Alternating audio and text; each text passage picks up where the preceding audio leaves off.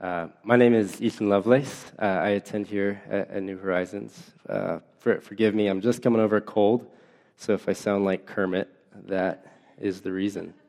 I'm actually talking today because I am the president of the IJM at CMU campus chapter, which sounds like a big thing, but really we're just consist of me and my wife and then two other wonderful college students that love the work that IJM does and really have a passion for seeing slavery come to an end in our lifetime.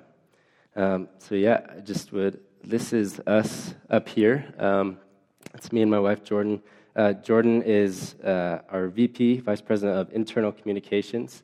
Up on the right-hand side is Riley Hickey. She's our Vice President of Prayer. So she leads prayer at our meetings and at our prayer gatherings. And then Krista, which is down here, she is on the bottom left. She's our Vice President of Advocacy, so she leads our advocacy events. And also our coffee cart, which is up there as well, which is one of our big things we do on campus. We wheel that out every Wednesday and Thursday. And we just make coffee. You guys probably saw it out in the lobby. We make coffee for students and talk about people who are in slavery. I just wanted to give you a couple things that we do as a group, just so you know, kind of what our role is in the Valley and at CMU. We run the coffee cart. We also do this thing called Threads, which is like a pop-up thrift shop on campus where we take clothing donations and we sell them and give the money to funding rescue operations for IJM. We have a global night of prayer to end slavery. That's also on campus, November 9th. If you're interested, please let me know. But we gather together and we pray for the enslaved and that they would be found and rescued.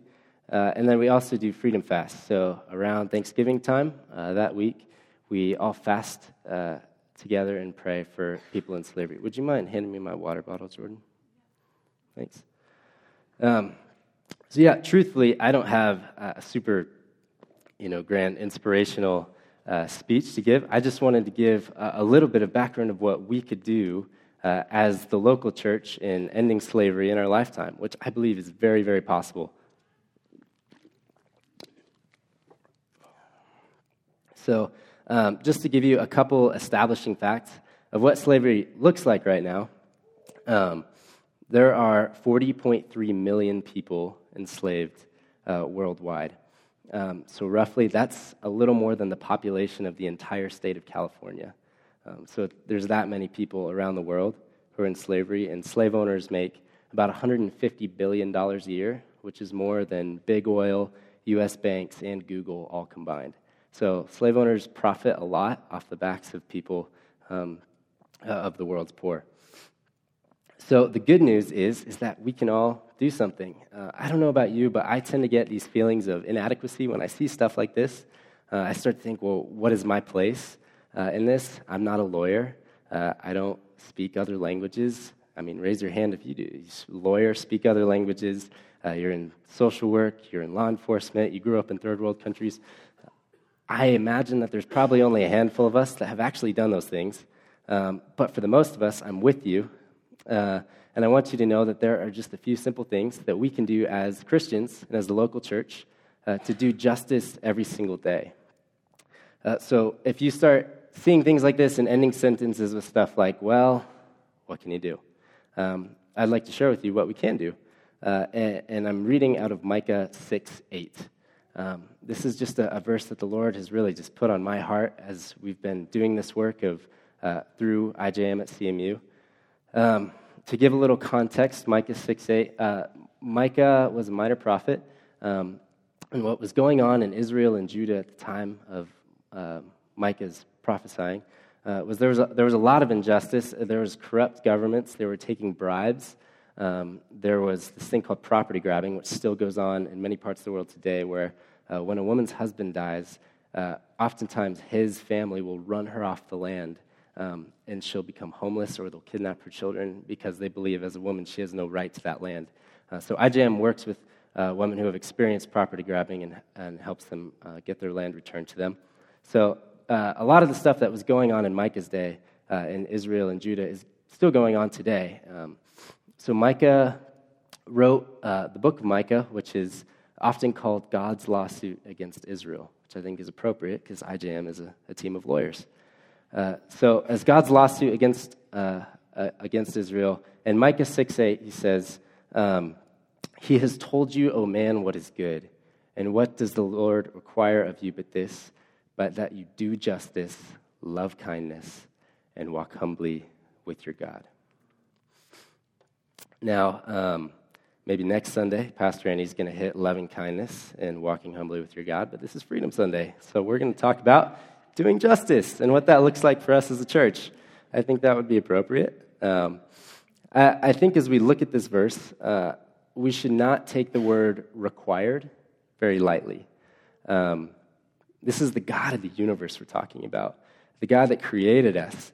And he's saying this is a requirement from our God that we do justice, love kindness, and walk humbly with him. And because it says required, I firmly believe that when I stand before God, he's going to ask me, did you do justice? And I want to be able to say, yes, I did. So what does doing justice look like for the local church and for those of us who don't have law degrees? Doing justice, in our eyes with the IJM at CME chapter, we believe that looks a lot like prayer, advocacy, and giving. Those are really our three big roles, and those are three things that we can do every single day of our lives. I want to start by just talking about prayer. There is so much power in prayer, and if you haven't experienced that or seen that, just trust me, it's pretty unreal what happens through prayer. IJM, 30 minutes of every day, all of their staff has to stop and spend 30 minutes of every day in prayer. They've got over 900 staff. That means they pay over 900 people to pray every day. They spend thousands of dollars every day to have their staff pray just because they believe in how much power prayer has. So I just want to share with you a little story. This is from Benjamin Nolo, who is the founder of Exodus Cry, which is an anti-sex slavery organization based out of Kansas City. When he first learned about sex trafficking, this is what he did. He said, 2 days after initially learning about the injustice, as a first step, I gathered with about 400 to 500 people in a prayer meeting to pray and ask God to end injustice of sex slavery. For 2 hours, we labored in intercession, praying that God would set captives free and open up doors for the authorities to take meaningful action. A day and a half later, a huge human trafficking bust occurred. More than 2,300 suspects were found and investigated in 77 countries. News articles indicated that it was the largest bust of its kind in history. It was an unprecedented global strike against child trafficking. Reports in newspapers indicated that there was no explanation for this. Normally, the identification of perpetrators is like finding a needle in a haystack. It was surprising that anyone had been found at all, let alone 2,300 people. We believe God is confirming his own zeal over the issue and validating our place in the fight. I want to encourage you, if there's nothing else you can do, we can all just pray for these people. That is something we could do every single day, is just pray for the lost, that they'd be found, and that the wrong would be brought to the light. There's a lot of power in our prayers. Our second responsibility is advocacy. So advocacy can look like many different things, but I really just like to look at what Jesus' role as the advocate was. Another name for Jesus was the advocate. In 1 John 2:1, he says, "My little children, I'm writing these things to you, that you may not sin, but if anyone does sin, we have an advocate with the Father, Jesus Christ, the righteous." So that means that when we stand before the Lord, Jesus is going to be the one saying, I knew them. I spent their entire life they spent with me, their life they spent with me. Jesus is the one advocating for us on behalf of the Lord. So our role is to be advocates on behalf of the poor and to say, if you're going to hurt that person, I'm not going to stand for it. I'm not going to support it, and I'm not going to ignore it. So advocacy could look like several things. In the past, with our group, it has looked like calling senators, signing petitions, asking for funding, things like that, which those are all really great things, really effective things. But really what I think is probably the best example of advocacy that I've seen just in the last 10 years or so was what the United Kingdom did with the Kit Kat. So you all heard that letter from the child on the chocolate farm, from the cocoa farm. Right now, 70% of the world's cocoa used to make chocolate comes from Cote d'Ivoire in the Ivory Coast, which is on the western side of Africa. 70%. And right now, in that region, there are 2.3 million children who are slaves who are forced to harvest that chocolate or that cocoa. So the companies that often get their cocoa from here are kind of the big-name people like Nestle, Hershey's, Mars, and us in America, we really love chocolate. So they make a lot of money harvesting in those regions. So what the United Kingdom did, they are the second largest purchaser of the Kit Kat, second to Japan. It's kind of the UK's favorite treat. But when they found out about kind of the injustice being done in Cote d'Ivoire, a group planned a boycott of the Kit Kat until Nestle came out with a fair trade option. So they refused to buy Kit Kats, and then when Nestle gave in, they came out with a fair trade Kit Kat, provided fair wages for over 6,000 farmers, and now the fair trade Kit Kat is Nestle's largest selling product. So really, this is what advocacy, I think, looks like on our part, is a lot of the things we buy every day as consumers were made by people in other countries who weren't getting paid quite enough to do it. So our responsibility is to demand on behalf of the people making it that they get to make a little bit more. So we're the ones who have to tell businesses, like, I'm not going to buy this unless you support the people that are making it. That's just a wonderful example of advocacy. Another example would be with Walmart. Walmart was accused of having slavery in their supply chain in their fisheries in Thailand. So there were slaves working on the fishing ships in Thailand where Walmart was getting its fish. Consumers found out about this, and they told Walmart to change. So Walmart partnered with IJM, and they went into Thailand, and they worked with the fisheries.